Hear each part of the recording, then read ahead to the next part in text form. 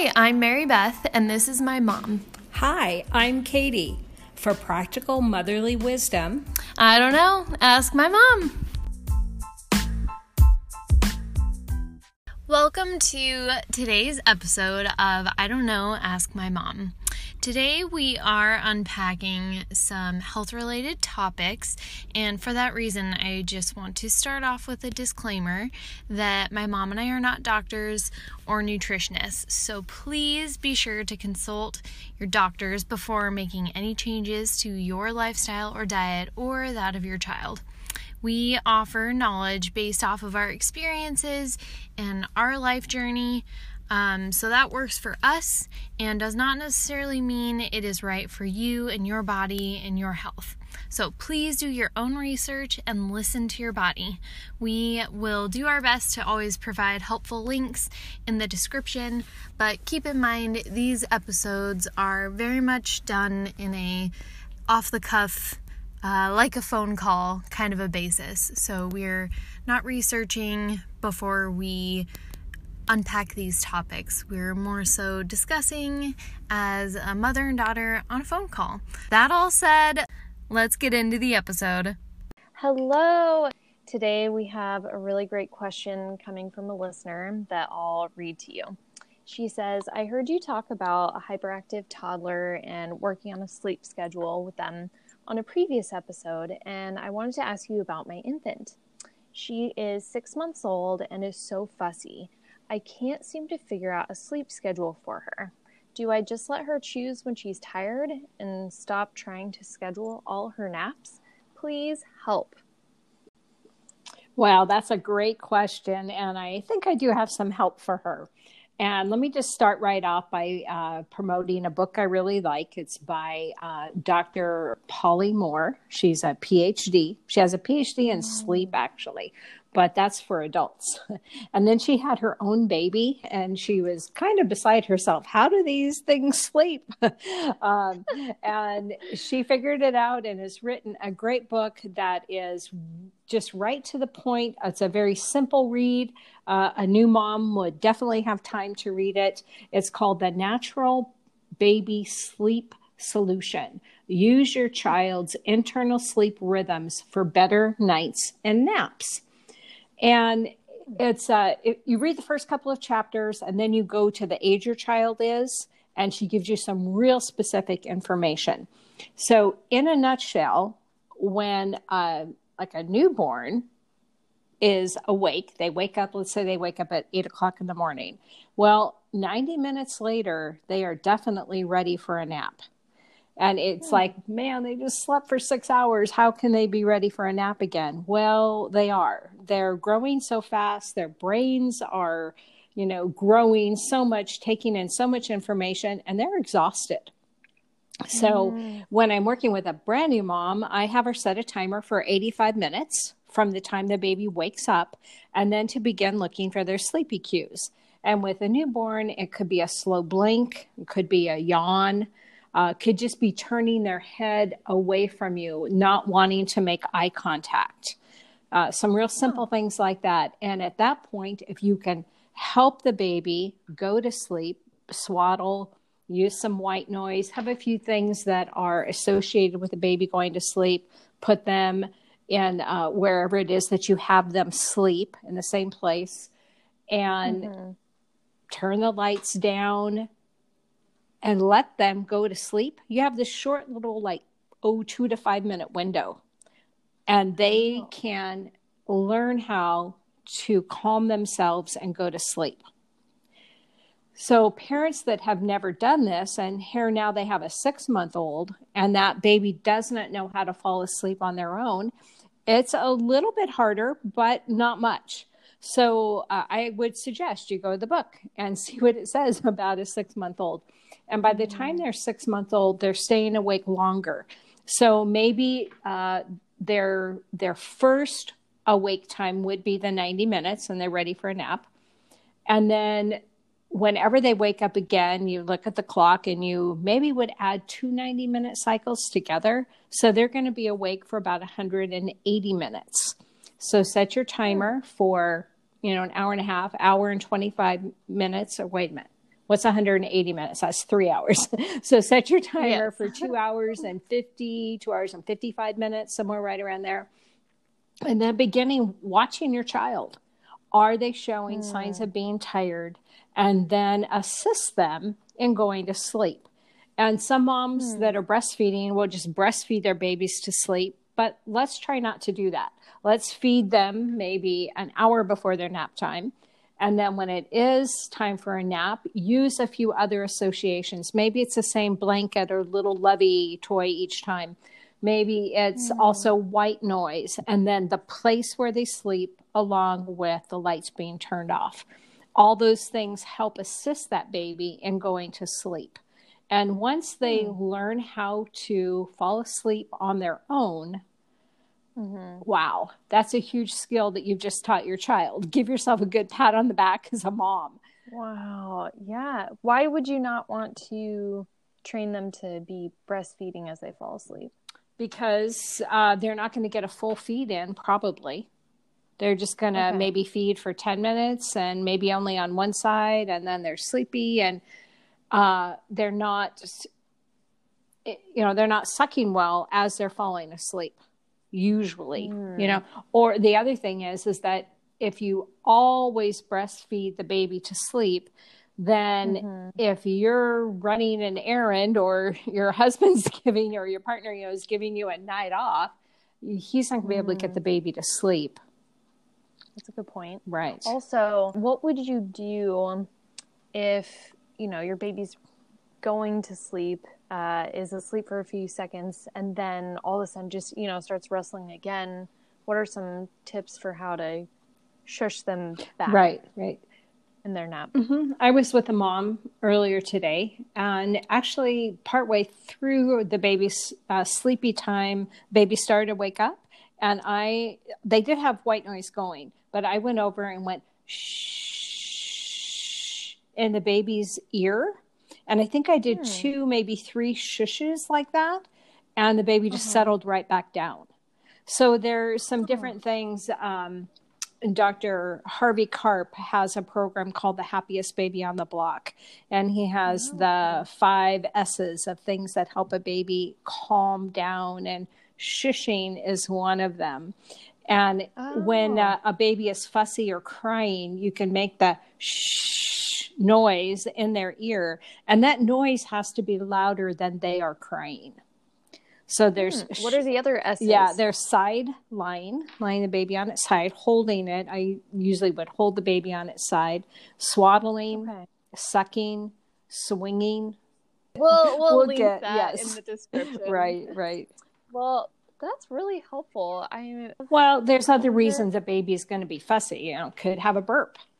Could be something the mom ate that is, giving the baby some indigestion.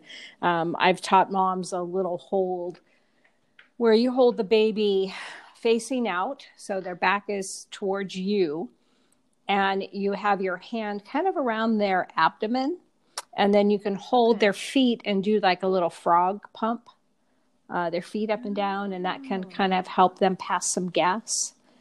And at 6 months old, that's probably, an issue that can cause for a real fussy baby. If they're super like screaming, yelling, and it's just off the charts, you've got to look to see if they're in pain. Maybe they have their ear, an ear infection. Maybe their ears are sore, or, who knows what could be causing problems. And if you can't figure it out, that's where you're going to reach out to your community. Other young moms, postpartum doulas are always good to talk with. Maybe your doctor's office has a consulting nurse that you can call and find out what's going on. With that said, we'll segue into my question. You mentioned the mom's diet. What could be some foods that are not as helpful for a nursing baby? Nuts can be a problem. Milk products, just dairy in general, high carbohydrates that are really not nutritious, just kind of your empty food calories can cause a problem. Do you mean with that more processed carbohydrates, or because fruits and vegetables are high in carbs, but are those different? Yeah, yeah. Those are not bad carbs. Those are good carbs. Yes. Okay. Just clarifying. Right. That's good. And a lot of times it's process of elimination. I would just tell a mom, let's take out one thing at a time. Let's stop dairy and, do that for a week and see if that makes a difference with your child. If there's no difference, let's take out nuts and legumes. They can be very gassy. Preparing your legumes a little differently, letting them soak and rinse well. And I think there's some enzymes you can put with them. I don't eat them myself, so I don't know, but I've heard there are some enzymes you can use to help some of the gas and that. And so that's kind of just a process of elimination. And if there's some difference here, if the fussiness is brand new, then you need to look at what else just changed in your life. Were you just under a whole lot of stress? Because if you are, you're going to transfer that to your baby. Your baby picks up on it. If, is your baby sick? Is there something else going on? Did you change your diet? Did you start feeding your baby solid food? And what was it that you started feeding them? So a lot of different things there. And something I just kind of mentioned that I kind of want to unpack a little bit more is how what you're going through can affect your baby. And I remember years ago. Yeah, that's really interesting. It is. So years ago, I read a book called Kids Who Carry Our Pain. And it was talking about difficulties going on in the family and how children a lot of times think it's their fault. But the way back on that is that what you're feeling emotionally really transfers to your children, whether you tell them it or not, whether you think you're totally hiding it from them. When you're feeling stressed, your baby feels stressed. And a good example of that would be when I go in to help a family with their infant, and I walk in and the baby's screaming and crying and fussy, and the mom gives me the baby and the baby immediately calms down. And I've had moms kind of in distress about that. Like, why can you calm my baby and I can't? And I said, because I'm confident and I'm calm and I'm not afraid, or I don't feel like I don't have enough information here, or I don't feel inadequate to help this child. So my confidence and my being comfortable with that baby, the baby senses it and feels it. That is really interesting. Right. Wow. Can I tell on you? Yes, yes. You can. Yes, you. I'm an aunt, but I'm an aunt in training. Yes. I have lots to learn. That's why I love these conversations, Mom. I learned so much from you. Yeah. Well, the first couple of times that you held your newest niece, you were not comfortable, and she didn't like being held by you.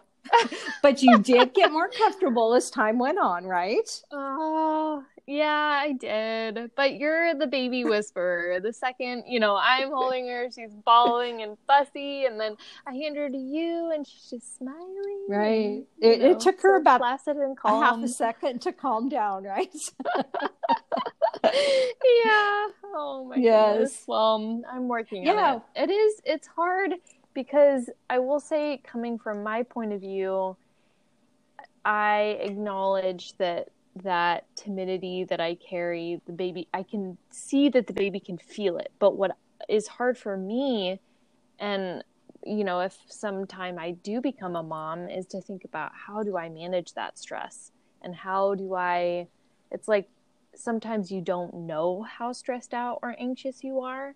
And like when I would go to hold my niece, it's not that I in the moment was super stressed out about life, but just that anxiety of like holding her and not knowing how to soothe her must have been enough to send her off. I don't know. To me, just on a little tangent, something that really helps with relieving stress. Have you ever heard of laughter yoga? No, I haven't. Tell me about it. Oh my goodness. Okay, well, I used to live in New York City, and there were many classes all the time. There's so much happening in the city. And I had heard of people doing this, and I was curious are you like in a room, all girls in Lululemon doing downward dog and just laughing? Like, what is the deal? So it's definitely not like that. There's in fact no yoga really happening. I don't even know why that's in the name. It should just be called laughter class. It's more akin to a drama or acting class. But I went, it was in Times Square. I got there, it was maybe 35 people ranging from 5 years old to 85. There was a couple that looked like, grandparents to one of the kids that came. And I was interested in this because of all of the stress relieving qualities in laughter, and I just wanted to experience it. So the beginning of the class starts out, and the instructor gave a little bit of information about the science behind laughter and kind of said, well, fake it till you make it. And we were walking around, weaving in the crowd, and you would kind of clap and laugh. And the point was he told us that you had to make eye contact for at least 3 seconds as you walked past people. And as you're laughing, it would kind of conjure up laughter in the other person. And so that was all well and fine. And it was a little forced, a little awkward. And you're kind of like, ha, ha, ha. But it builds up over time. So this part of the exercise maybe took half an hour. The best part, though, was when we get to the end of the class, I have to mention, too, it was a wide swath of people. So we had an East Indian couple that was older. We had people from Africa, myself from America. We had some Asian people. There was like a big ethnic diverse group. And also the age was different. So just imagine, I guess I didn't realize how different cultures, their laughs sound different. And oh my goodness. So we fast forward, we're at the end of this class and he tells us, okay, we're all going to lay down in a circle. You're going to put your heads towards the center. And when I count to 3, you are going to let out your biggest, most gut-wrenching laugh. So, 1, 2, 3, we all start laughing, and I nearly peed my pants. My abs were on fire, and hearing people like, just all of the various types of laughter was so funny. And we carried that on for a solid 5 minutes. And oh my goodness, the absolute catharsis and release was incredible. So the best part, though, I'm almost done with this.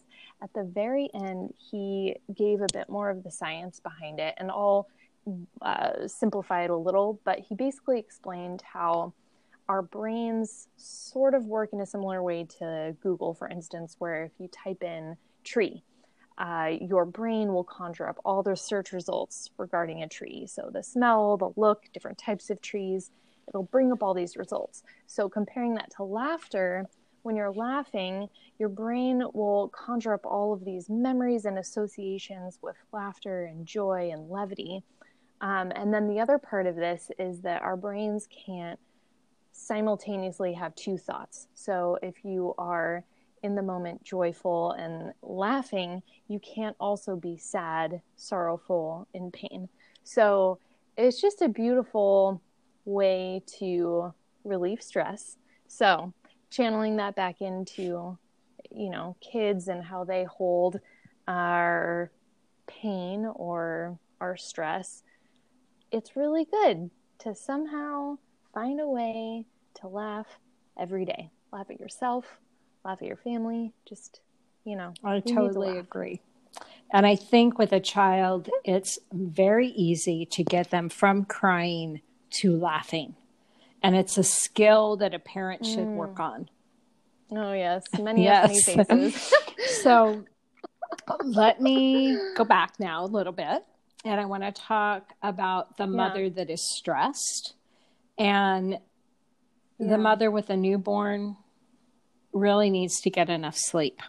This is something I tell my moms right after they have their baby.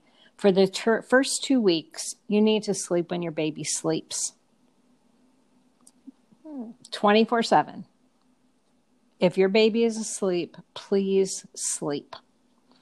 So there is a doctor, his name, there we go, Dr. Jack Newman. He's done more research on the breastfeeding mom than anybody else. And he talks about hormones that moms have during their first couple of months of breastfeeding. For your first 6 to 8 weeks, you have hormones on board that help you to survive without REM sleep. And that helps you get through these times where maybe you sleep for an hour and a half and then you're awake for 2 hours and then you sleep for 30 minutes and then you're awake for 20 minutes and then you sleep again for a couple of hours. But the thing is that you've got to sleep when your baby sleeps. And often a new mom is nowadays posting on social media pictures of her newborn, or having friends and family over to see her new baby, and she's not taking care of herself. The American culture is different than a lot of cultures around the world in this sense. Most cultures give the mom 30 days to just completely take care of herself. Aunts come in, her mother comes in, really? The community comes in and helps her with meals and taking care of the rest of the house. And all she needs to do is heal and take care of her baby. So in our culture, it's a little different and it's hard. So this is my little script for a mom. The first 2 weeks, sleep when your baby sleeps. And then after those 2 weeks, you want to count up your hours of sleep in a 24-hour period. So start when you go to bed at night. Let's say you go to bed at 8 and you slept for 2 hours. Great. Then you're awake for an hour and a half and then you sleep again for 2. So now you've got 4 hours. You keep adding that up till you get maybe somewhere between 8 and 10 hours of sleep. Then you can stay up. So it may be 2 o'clock in the afternoon before you've had enough sleep. And then you can stay up and do those extra things, maybe do a load of laundry or make a meal or take that, a little bit longer shower, or whatever it is. And if you can do that for your first month, then the rest of your recovery time will be really good. And at 6 months, boy, you'll be really doing good. If you weren't able to do that, I have moms when their babies are 4 to 6 months old and they're still dragging. They still have not recovered. It's because they never gave their body that time at the beginning to recover. And then you have a mom with the 6-month-old child that we started this podcast with that is so stressed, and the mom is so stressed, and it's just kind of a little vicious cycle that you've got going here. That's sometimes where I get called. And the first couple of nights I work with this family, all I do is tell them to sleep. Let me take care of your baby. If they're breastfeeding, I'll bring them in to feed. And other than that, please just sleep. And let's get them caught up on their sleep. And then we can work on, some schedule for the baby and some other things. If you, say, have a friend or a family member who is a mom like this, what's something you could do to help them? Well, first of all, let them know that you're willing to help. Making a meal is helpful. Coming over and holding the baby while they take a nap. Holding the baby while they take a shower by themselves. Offer to, clean house for an hour and a half. Whatever. It kind of depends on how close you are with that mom. And if you're not in the same town, maybe send them a few meals. We have so many different online programs now where people can, order meals in for you or, something like that. You could also pay for a few nights of a postpartum doula. I have one client that every time she's had a baby, her mother that lives across the country pays for 2 weeks of postpartum doula service. And I interviewed with the grandmother of the baby. And then I also interviewed with the mother, and they both liked me and hired me. And so every time now that she's had a baby, I go work for her for 2 weeks. It's a very good gift. It should be on a baby shower registry. Yes. Oh, that totally should. Along with postpartum massage and wow. And I hope this can be helpful for that mom and any other mom out there.